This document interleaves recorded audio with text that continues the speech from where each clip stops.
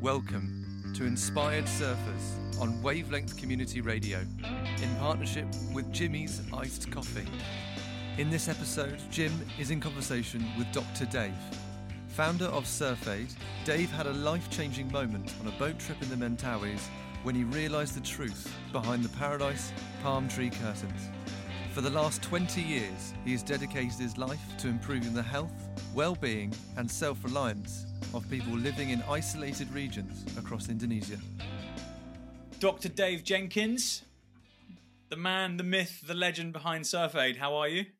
Yeah, I'm very well. We're hiding down here on the east coast of New Zealand. We've got a winter fast approaching, so I've just bought a new 4-3 wetsuit, but the waves are looking pretty good today. So after this, I'll be jumping into the rather cold water, but nothing to you strong English people are used to it. We're not.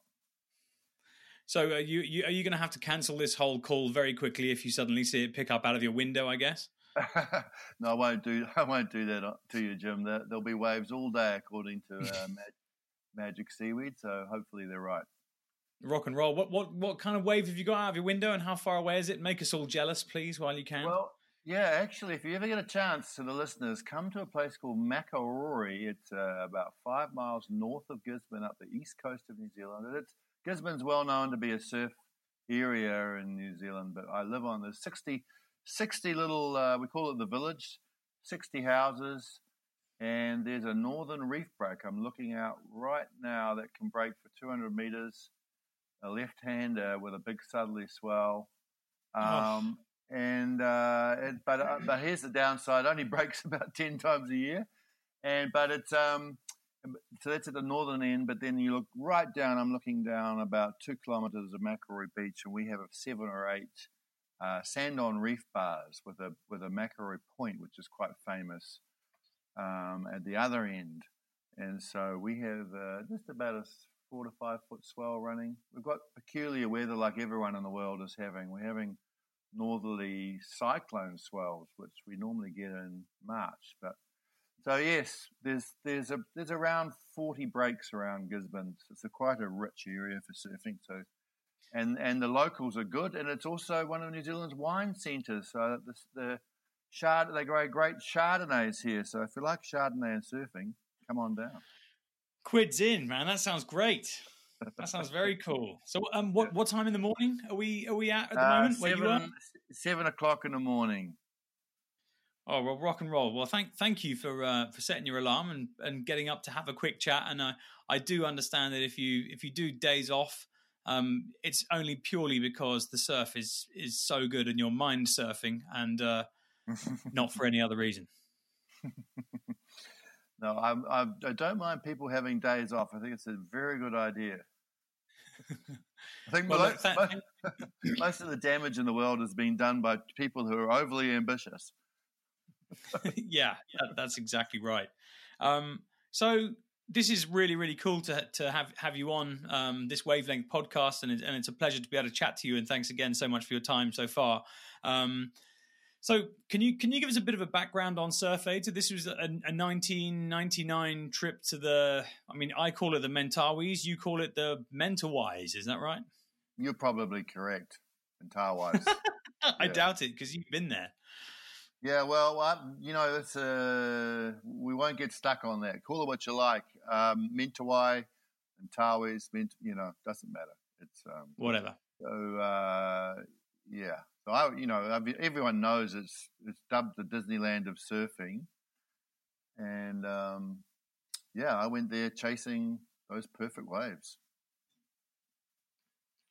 And you were was that one of the first trips you did out there, or have you returned there for the 10th time?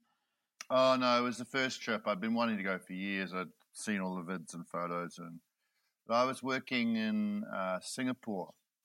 So my dream was to sail the world. Everyone knows the Kiwis have got this weird genetic mutation from probably not having any ozone, and we're peculiarly good sailors. So as a Kiwi boy, you grow up given a little P-class yacht, and then you keep going. So I was I'm a ardent sailor as well. So my dream was to sail the world, and I'm kind of selling my soul to the corporate dollar. I had a big job in a large multinational, saving money and to buy a yacht and sail the world. But had a holiday and said, right, let's do it. We're an hour and a half flight away from Indonesia, so let's go. So called up some friends and off we went.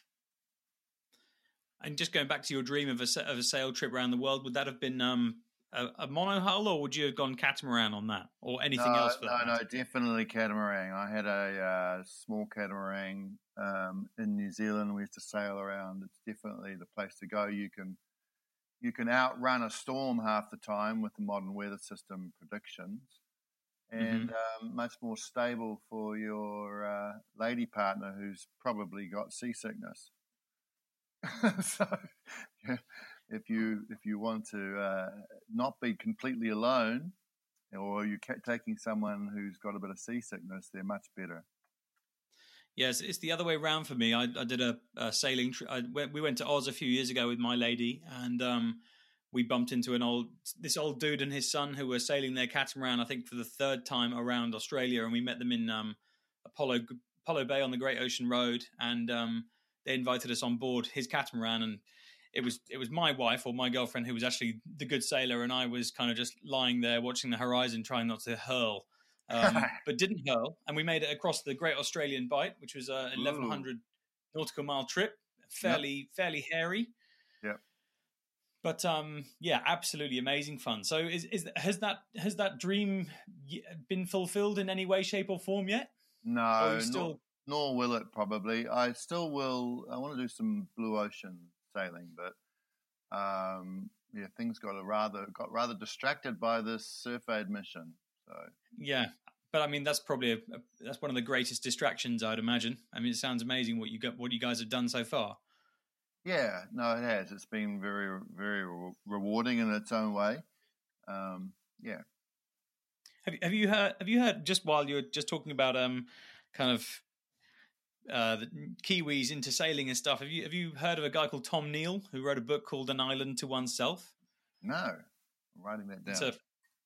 It's a great book, obviously by this guy called Tom Neal, with an E on the end of Neal. It's Neale, and he goes to an island in the South Pacific called Suvarov, I think it's called, and he lives there for 7 years, with a small break in between, and it's just an absolutely beautiful account of his life on this island. And he has random drops of product from the Navy. They drop him a newspaper and a loaf of bread one day via helicopter.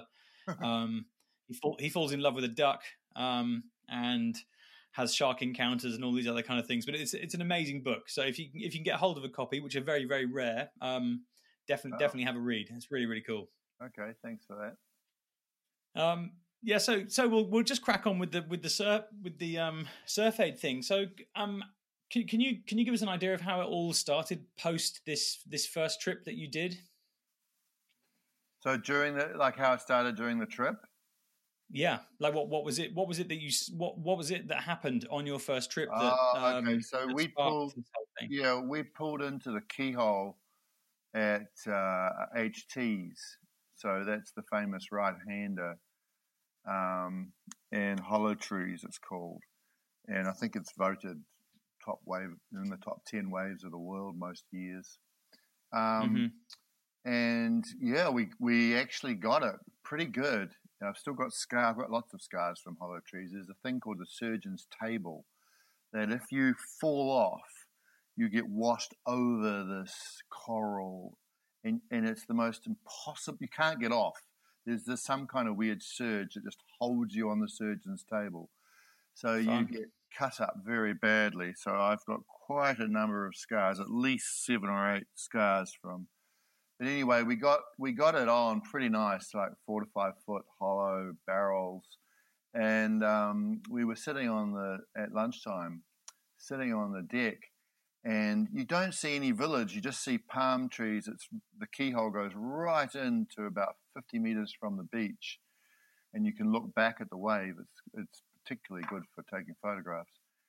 And then I just saw kids on the beach. I said to my mate, look at those kids there. There must be a village.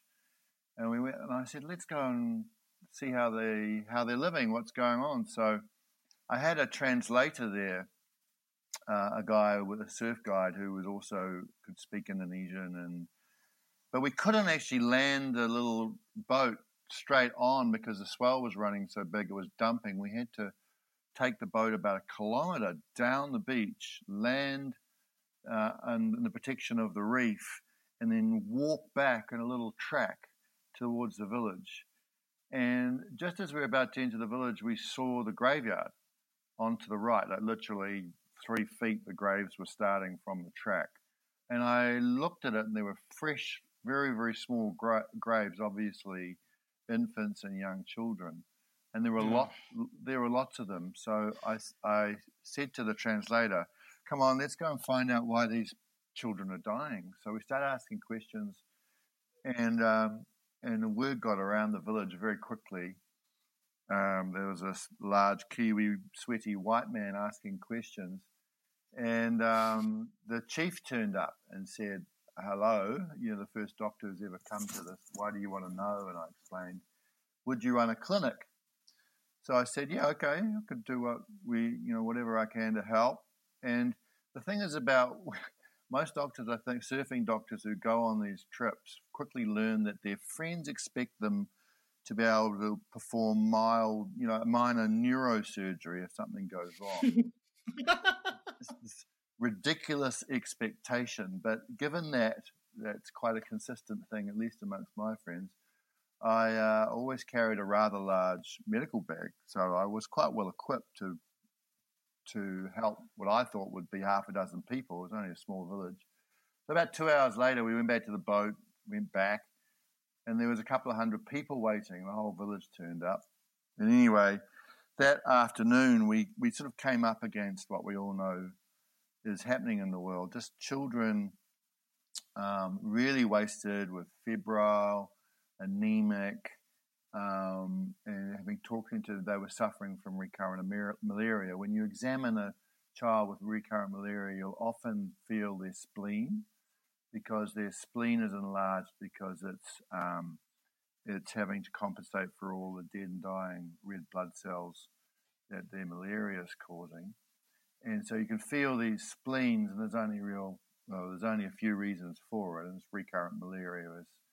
And then just talking to them, we realized at the end of the day that these diseases were largely preventable, that there was children dying in childbirth, women were dying in childbirth, that they weren't doing the basics. They were washing. They were quite proud people. They were quite clean.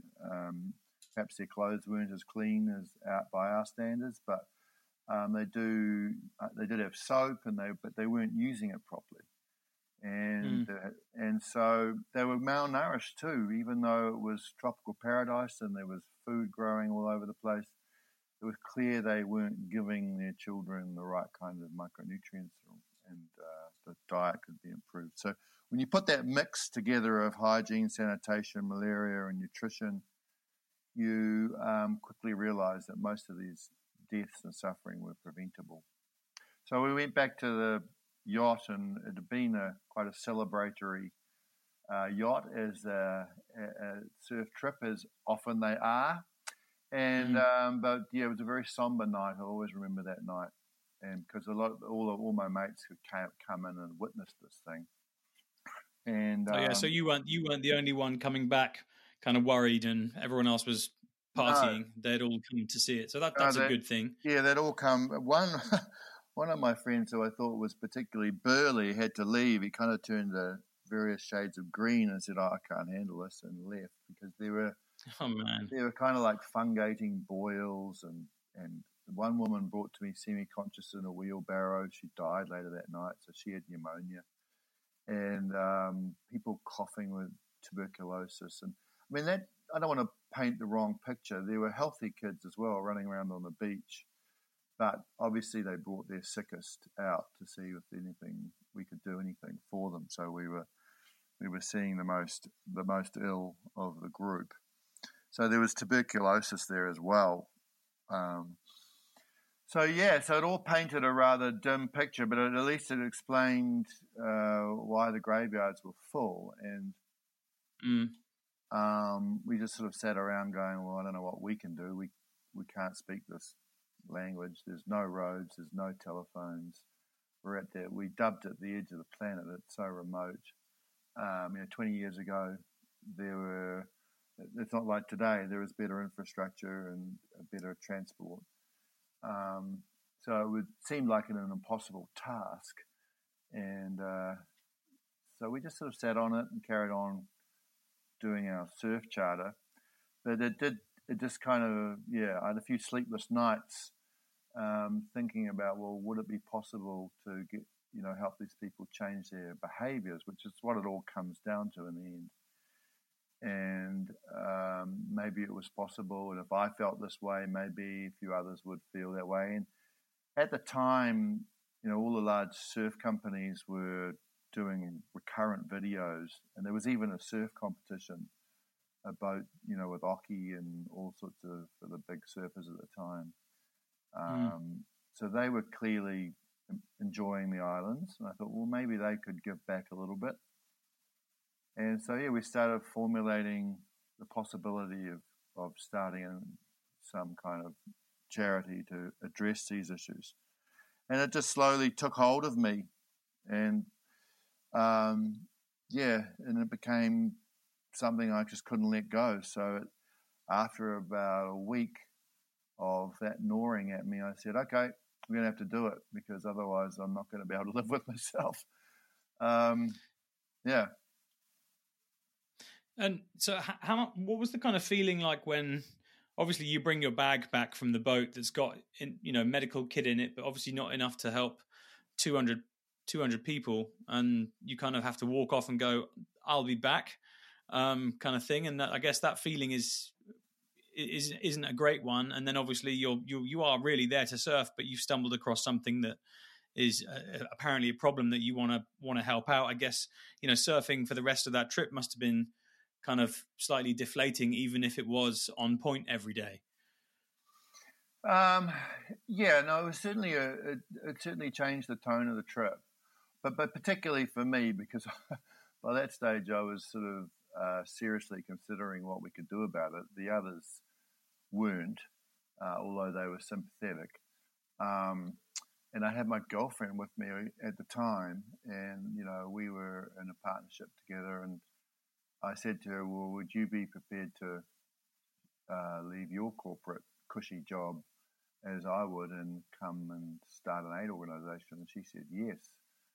And so it was starting to look like, well, we could give it a go.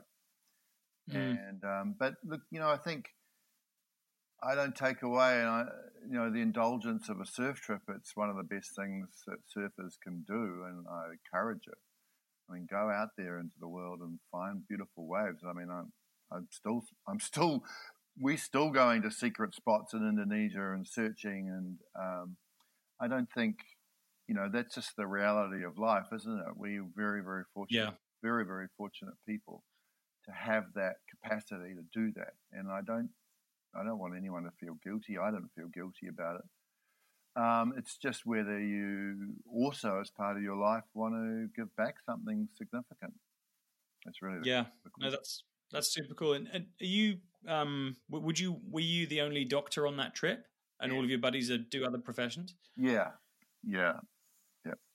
So you obviously had that in your blood from a very early. Did you always want to be a doctor when you were even younger?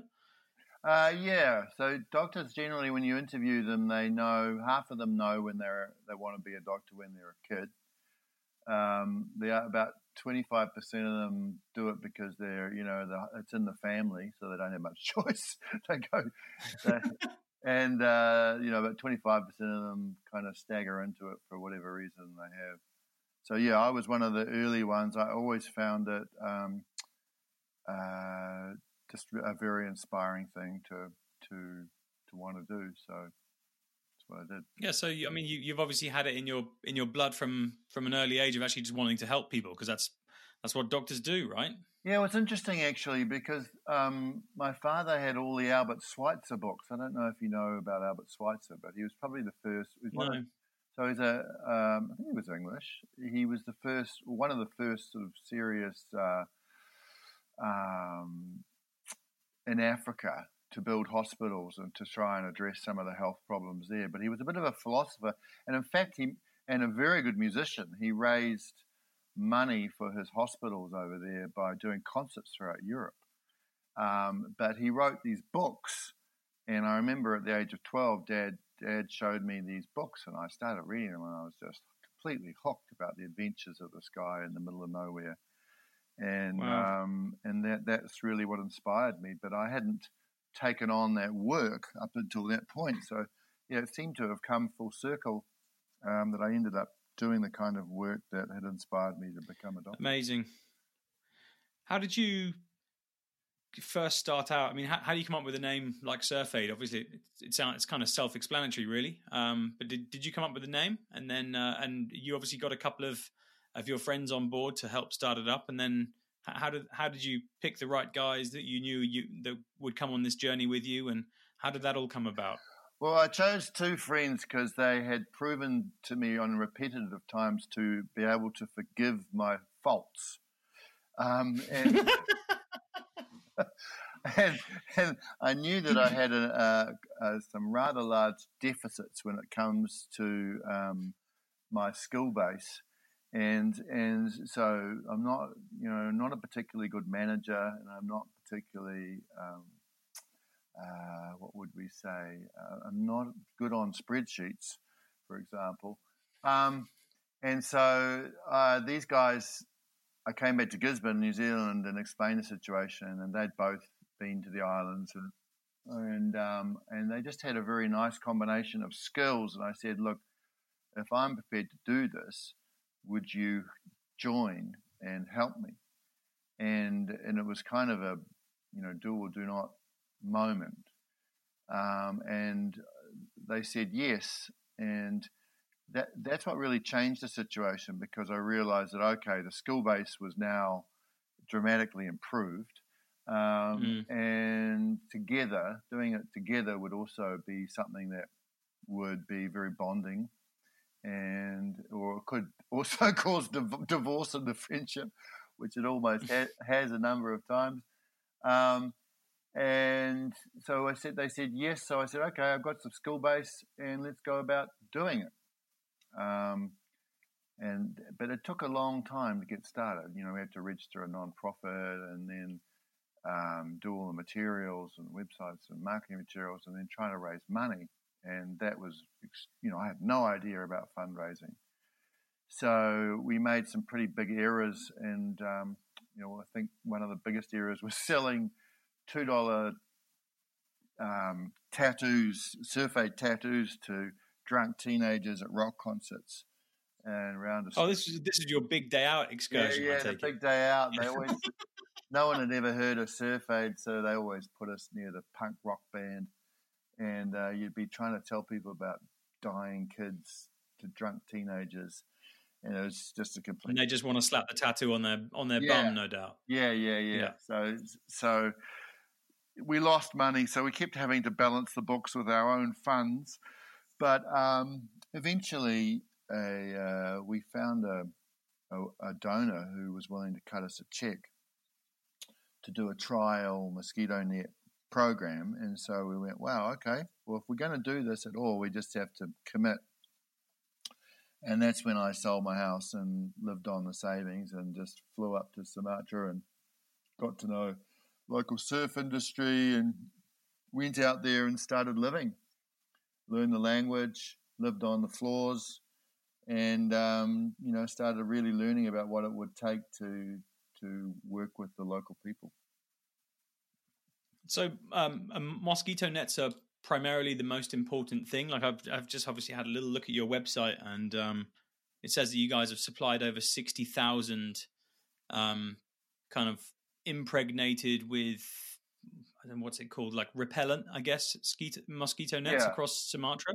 Yeah, pyrethrum. Yeah, so at that time it was just becoming technically possible the biggest problem with malaria control was you'd had to re-soak your nets with the insecticide every 6 months.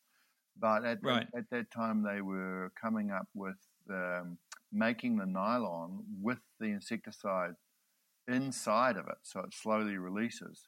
So even now, I think they're up to 7 or 8 years these nets can last. So it's a dramatic change. And we got sobered up about things quite quickly because we imported some nets, and then the customs wanted this big payment, and they got held up for like 5 months in Padang. We just couldn't. Oh, man. We just could not believe that they would do this. That was like, So we started to learn how to run the show politically. Eventually, we got someone to order them to be released. We went to see the governor, and they were released. But this was a major breakthrough in the technology of malaria control, because what happens, it's a nighttime biting mosquito, and if you get enough of these nets up, they create like a halo of protection, and the mosquito will come in and they'll smell the pyrethrin, the insecticide, and they'll go away and decide to bite another, like a rat, or the pregnant female mosquito is looking for blood for their babies, so to speak, and but you can create a complete collapse of the malaria transmission in a village if you get enough of these mosquito nets up. So, and that's what we did, but we failed on the first attempt because I just handed them out and gave a little speech at church, and they started using them as chicken pens and fishing nets, and that was really the first biggest mistake, but the biggest thing, one of the best things that happened to us, because we had to sober up and say, well, we don't really understand about good community development and behaviour change. So we changed our complete approach, and we started asking questions and learning the language, getting better at the language, and started to talk to some of the leaders and ask them how they would approach it, rather than coming in with our, the white guy on the horse to save the day. Get really down and dirty and really understand the culture and the barriers to behaviour change. What are they thinking? Why don't they? Well, it turns out they thought malaria came from coconut juice or forest spirits. And so why would a mosquito net help them? Right. So is it all right to go back to, let's go back to the 60,000 nets that you guys have got, and then how you kind of got the usage of them up from 10% up to 85% or 95%. So, the big lesson we learned was when we found that they were being used as a fishing net, was that you have to change your whole perception about how to help people. So it's all about generating the motivation to help themselves, to help the people, and then giving them some kind of structure, which is, what a behavior change structure. And so we asked them, what would it take? What do your people respond to? What do they love? What do they like to do? What would they come and engage in? And they said drama and song. And so I said, okay, here are the facts. Malaria is spread by a nighttime biting mosquito. Young children and pregnant women are particularly vulnerable. And if we can get everyone under a mosquito net, it's going to create this protective halo around your village. And so they came up with this malaria drama, and they got so engaged in it, the chief wanted to be the lead role and put a pillow in and cross-dressed as a pregnant woman, and the other leaders all made these masks with long noses and looked like a mosquito and started attacking, and people fell over dying, and then we'd bring in a mosquito net, and then mosquitoes couldn't get in, and the mosquitoes died from the insecticide. And so, it was about a 10 to 15 minute drama. And yeah, they just loved it, and it was a complete turnaround. And then after we sort of did questionnaires to find out whether they'd actually learned what caused malaria and would they use a mosquito net, we had this great response. So we started using that. And the Mentawai is around about 200 small villages, some deep in the forest. We've actually got amazing footage of our staff lugging these mosquito nets through virgin tropical rainforest to these villages. Wow. But the same deal, they just all loved the drama and song. And when we did the parasite tests, in 6 months we had around a 70% reduction in malaria parasite levels. And, the people suddenly realized how effective they were, because when you're in a malaria endemic area, there's always some kid sitting in a house with a fever and shaking. And when that slows down, it becomes very apparent to the village that things are improving from a malaria perspective. They didn't know what it was caused, but they knew the syndrome of, right. 2 to 3 weeks of putting you to bed and shaking a fever. It would come and go. And so, yeah, they got very, very keen on those nets and started to use them. And so we took that, we made it to around 195 villages out of the 200. Did you have to fill in the role as the village chief and cross-dress yourself? Oh, no. See, that would go against the philosophy, because it's about them helping themselves. So it's always a matter of each village choosing who they would want to play in the drama. And our role was just explaining it to them and giving them some guidance about the facts. And, the drama had to include these particular things about the nighttime biting mosquito, etc. And then so each village was a little bit different, the drama. They would suit it to their own culture. I mean, there's 4 different dialects in the Mentawai there, so wow. Each village is a little different. So there was an adjustment, but as long as the messages were in there, then it was equally effective. I guess, even without language, you can still portray that through theatre and dance, can't you? Absolutely, and that's the thing. This is a culture that a lot of in 20 years ago, a lot of the villages didn't have schools. There wasn't clear, not everyone could read and write. And so through song and dance and drama was the way to communicate. So, and what was it like with regards to technology back then? Because you wouldn't really be able to have a smartphone to show, the next island or the next village what just happened in the theatre back, in the theatre in the previous village. How did you guys kind of get about doing that? Well, that's, I guess, one of the skill sets that we learned was how to codify and sort of learn how to scale up that principle that was so effective. And that's what we trained our staff to do. So they had a process to go through. You arrive in a village, you talk to the chief, you find out who the influencers are. Every community has people that influence. You bring those people together. You've got your letter from the government saying what it's all about and giving their endorsement. And then you find out whether the village wants to do it. I mean, we've kind of got a tough love approach sometimes, not so much with the malaria, but we could talk about it later, but with our mother child program, we've learned to spend a lot of time up front discussing our philosophy of you got to help yourself. We're not going to hand out. Mosquito nets are the only thing that we've really handed out, except in the post-tsunami scenario. And this is about you helping yourselves. And so as long as they're willing to accept the philosophy of the assistance we're offering, then we proceed. So, yeah, our staff were well trained in the process and what to do. And really it's about mobilizing the community's assets and leadership and capacity. And there's certain ways to do that, and that's what we got and are very good at. It's kind of what we're specialised in.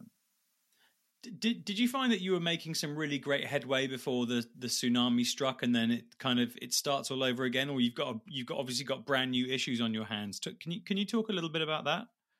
Yeah, so we'd honed that malaria drama. We'd got the parasite rates down. The malaria rates were going down dramatically, and we had about 20 staff because to take to 200 villages. And I remember Billabong gave us very generously a lot of money, and we managed to scale it up to the entire Mentawai archipelago.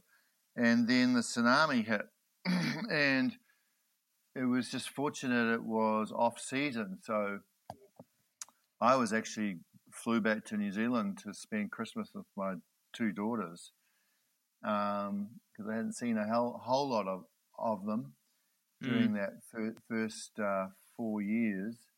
And then the phone calls started coming in from kind of major, the head of the New Zealand Aid at the time, and saying, Dave, you are the only registered international aid organisation we have up there. Wow.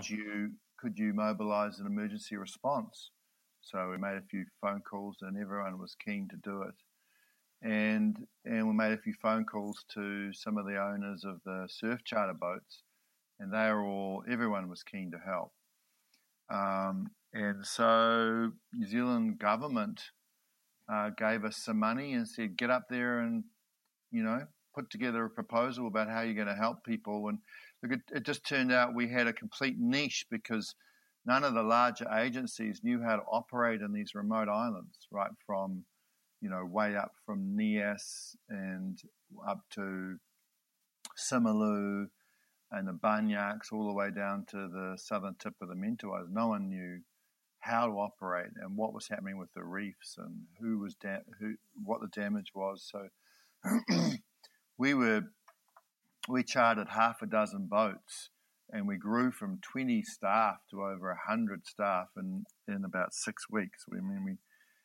It was just madness, really. But we managed to send out the first fleet to give people, basic food and shelter, and do reports of what was happening in the islands, which was, information. Information was really the most important thing. No one knew who was devastated, where needed the help.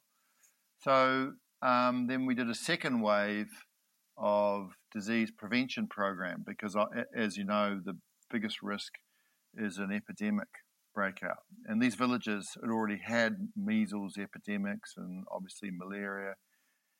And so we ran clinics as well as emergency supplies and shelter. We gathered up 4 or 5 different units with doctors and nurses and drugs and vaccines, thousands of vaccines.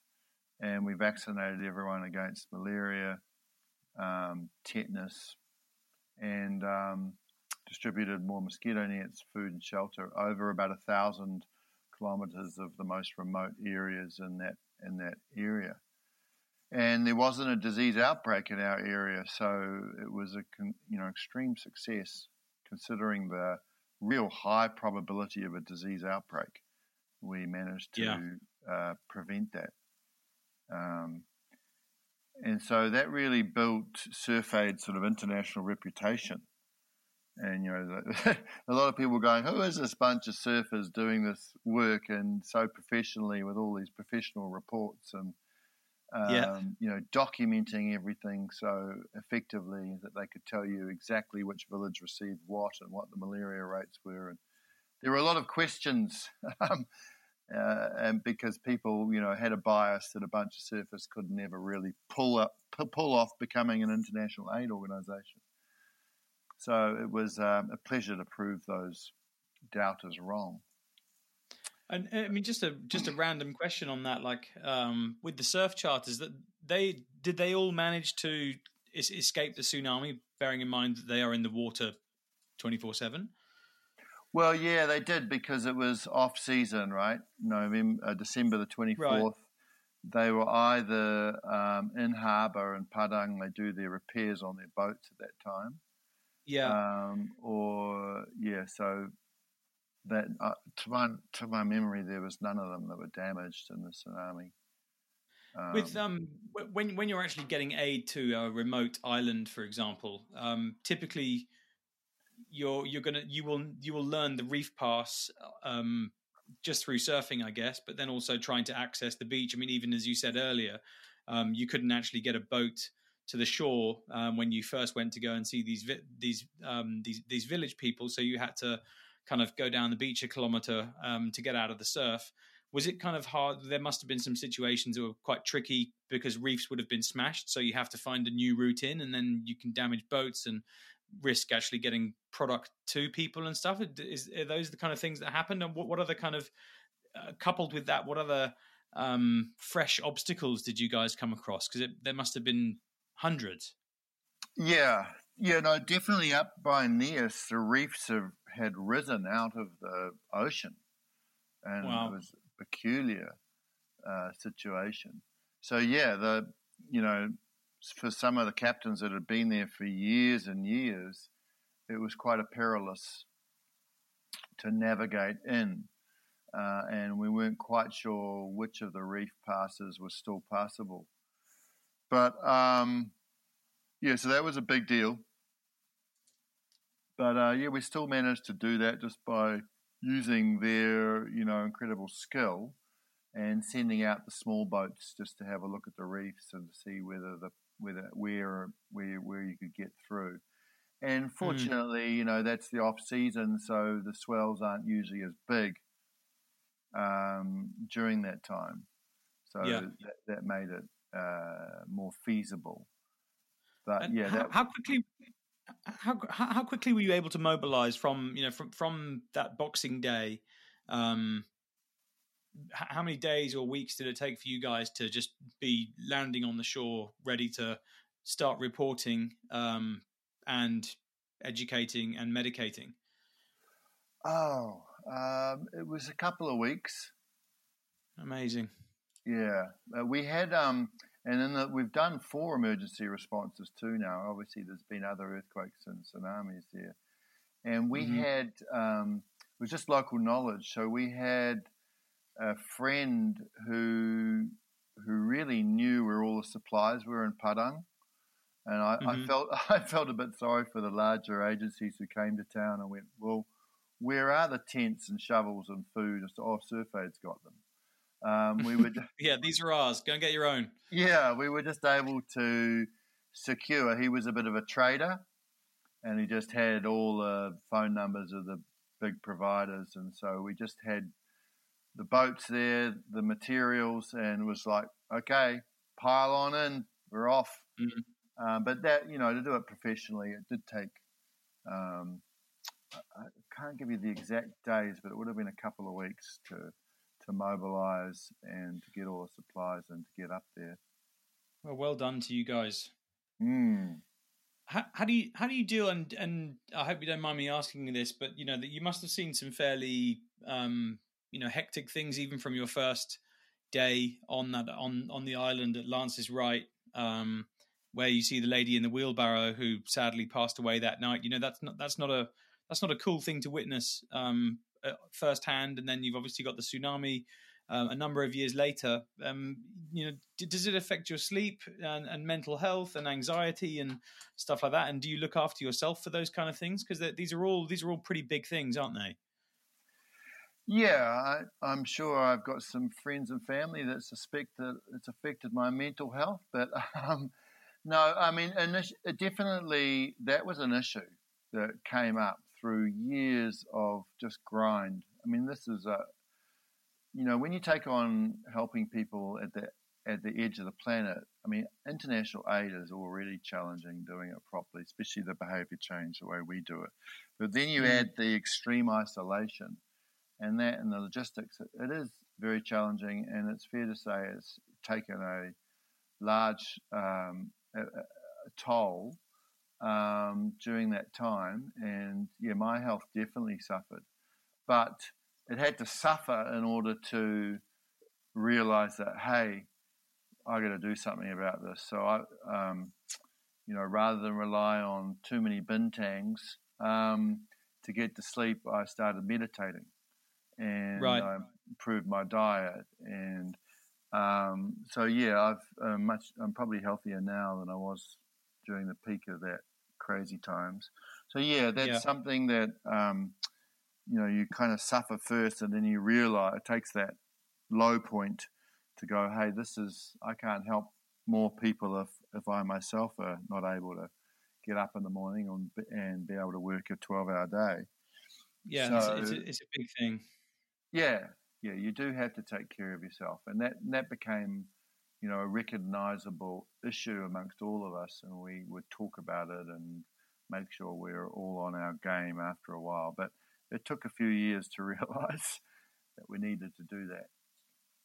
Yeah, I think most people, when they start doing these kind of things, they think they're indestructible, and then a big emotional wave will come and smack them in the face, excuse the pun, and they realize, oh, actually, I'm actually just like a human like the rest of these people, and I need to look after myself in order to keep this ship sailing.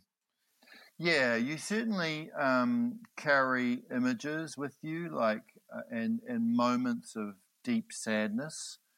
And so I can, just comes to mind is after the tsunami in the Mentawai in 2010, I'd been in a village talking to the chief about our community health program literally 3 days beforehand, and then we went back, it was completely wiped out. And we were the first, we just arrived a day after the tsunami, and, just interviewing a father who had just lost his wife and 2 kids, and he'd survived, and the villagers were still trying to find dead babies that had been washed into the forest and going with them to actually find them. Those kind of moments, so you just have to acknowledge them, I think, and they were very powerful emotional moments. But you can, I would try and just channel that energy into motivation to do more and to keep going. Yeah. And that was an interesting phenomenon. That 2010 tsunami in Mentawai, we had about something like 20 people die in our villages where we'd run an emergency preparedness program, and there was 400 died in the other villages. So it just showed you the impact of good education. There was only just a few died, like I said, in our villages, because they all knew we'd have trained them to go to the village, that an earthquake where you couldn't stand up that lasted more than 20 seconds was likely to create a tsunami.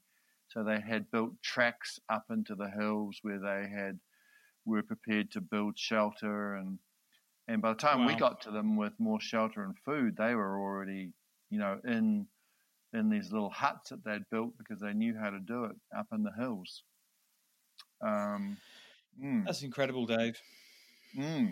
So that was an unfortunate, obviously for the 400 that died, it was very unfortunate, but it was a very powerful demonstration of what a good program can do. Yeah, and that's all down to you and the founders and the rest of your team that have done it. And the two friends that you brought on, are they still part of it? And how are you still part of it in a big way, or are you what else is on your kind of life menu? Right. So yeah, the 2 other Phil and Steve are still here. We're still friends through it all. Woo! And good friends. And in fact, tomorrow we're going to an auction for a couple of local artists that are auctioning off 2 paintings at their opening of their new exhibition for Surf Aid. So we'll raise a couple of $1,000 tomorrow doing that through their contacts. I have pulled back. So that I'm still very much involved, and I still, do these kind of things and tell grisly stories of various things. But the day-to-day management, we've always wanted it to be in the hands of Indonesians, not expats. I guess this comes back to giving people the power to do this thing themselves. Exactly. And, you know, there's lots of talented people in Indonesia. It was just about us having to get the training systems, the quality assurance systems to make sure that and building a culture. I think that's the most successful thing we've done, is we've built a culture of caring, but also a focus on the mission, which was to truly document a dramatic reduction in childhood suffering and death and maternal suffering and death. So that commitment to that quality and building a culture where each staff member is helping each other to achieve that, and we're not just, you know, going through the motions. I think that's our greatest success. And so because we've done that, we've been able to bring in more Indonesians at the top level of management. And so really there's only, we have a part-time aid consultant who was our community manager or country director, but now really just provides some oversight to that. And then our boards and myself, you know, our job is to make sure we don't make any mistakes twice, and to introduce new science, for example, if we know about new technology that might be helpful. Yeah. And we're doing that. We're the first project now we're doing in Sumba is some solar power micro agriculture programs with new technology to get people through the hungry. They call it the hungry season, which lasts for 7 or 8 months, where it's so dry in eastern Indonesia. Wow. So we're moving on, and so we introduce those new ideas and discuss with our team. But I've started an online health program we're working with a Professor Bredesen in San Francisco, which is the first set of protocols to stabilize Alzheimer's disease. So we just published 100 cases of reversal of Alzheimer's disease without drugs. Wow. So it's very cutting edge, and we're not perceived yet as acceptable to mainstream medicine, but there is a trial going on right now which I expect will make a difference. Well, good luck with that. Yeah. So it's pretty impressive. We're using kind of modern technology to discover what's going wrong with people's metabolism, but also some ancient herbs from India, bacopa and ginsengs and things like that the professor has proved that can work and make a difference to improve people's brain function. So I'm doing that with my partner. And that's very engaging and very challenging as well. But we also are still very much involved in SurfAid. Amazing. Well, it's kind of brings it to a little bit of an end. Where I've got just a couple more questions for you, which is, I mean, you've obviously spent an enormous amount of time in the land of some of the best surf in the entire world. Have you got a top 3 waves of all time that were, you know, kind of like a desert island discs? If you could only have 3 waves to surf for the rest of your life, what would they be? One would be Macaronis. A lot of people know that, and then it's rated one of the best left-handers in the world too. Are you a goofy footer, Dave? Yeah, I am. And so Macaronis is just the most incredible wave. It's just machine-like. You can surf it in howling onshores and still have fun. And so that definitely would be one wave. I surf. There's another wave. There's a secret wave that was created in the tsunami when the reef came up, and I'm not telling anyone. But if there's a donor that's willing to donate a lot of money, I will take them there. How much are we talking? Well, at least $10,000. I couldn't give away that pearl. I've just heard the Indonesian government's planning. It's a little point break, and it's got this beautiful long beach, but they're planning the second Bali there. So I hope that doesn't happen. But so that's in. I can't tell where that is. But my third break would be. Wow, there's a lot. It's tough. Well, probably some of the breaks around Bali are still some of the world's, I think. So there's breaks on the east coast of Bali that I really, really like. There's a break called Elevators on the east coast, which just seems to suit my surfing. And so, there's still places in Bali, although it's crowded, and even the Koreans are surfing. Before we left there, that was the number one kind of that plane loads of Koreans are coming surfing. So Bali's getting very crowded, but it's still a beautiful place with some of the world's best waves for sure. Yeah, amazing. So when are you planning on getting back there? As soon as I can. As soon as it's a regular plane out. So you really need to get out. I mean, I got out because we needed to carry on and wanted to come home to New Zealand anyway for family reasons. But my home is Indonesia, and I'll be back there as soon as I can. We were a bit concerned about social unrest, but the Balinese culture, they take care of each other, and it's, as you see, it's more in America, who've forgotten obviously how to care for each other. And the Balinese seem to be doing it really right. The stories that I hear from my friends who are still there, there's a lot of volunteerism, making sure everyone's fed, because obviously 80% of the economy is tourism, and it's completely collapsed. So there's a lot of unemployment and a lot of poverty arising, and will be so until the tourism returns, which probably isn't until next year. This got some real needs there, but they're taking care of it, and they will continue to do so. So there's no real reason to be concerned other than they don't really have the virus controlled yet. Well, fingers crossed they'll be able to keep it at bay, or it doesn't spread at least. Yeah, so that's what we'll go back as soon as it's safe to do so. As soon as you can. Well, Dr. Dave Jenkins, I'm wary this is a long conversation, and the sun has come up and the waves are calling. So I'm going to say a huge thank you for your time and what an amazing effort. And if I had some kind of button for some stadium kind of cheer, I think I'd press it and turn it up as loud as possible for your efforts in your lifetime. It's amazing to be able to have the opportunity to chat to you and have you on this podcast. And I would love to, casually bump into you with 10 grand in my back pocket so you can show us this break someday. Okay, it's a deal, Jim. You give me 10 grand, I will take you there. That actually sounds like my new life goal. All right, well, thanks for the opportunity, Jim. No problem. You take care. All right, bye-bye. Cheers, Dave. Bye. An excerpt from this interview also appears in our forthcoming print edition, which lands exclusively with subscribers on June 25th.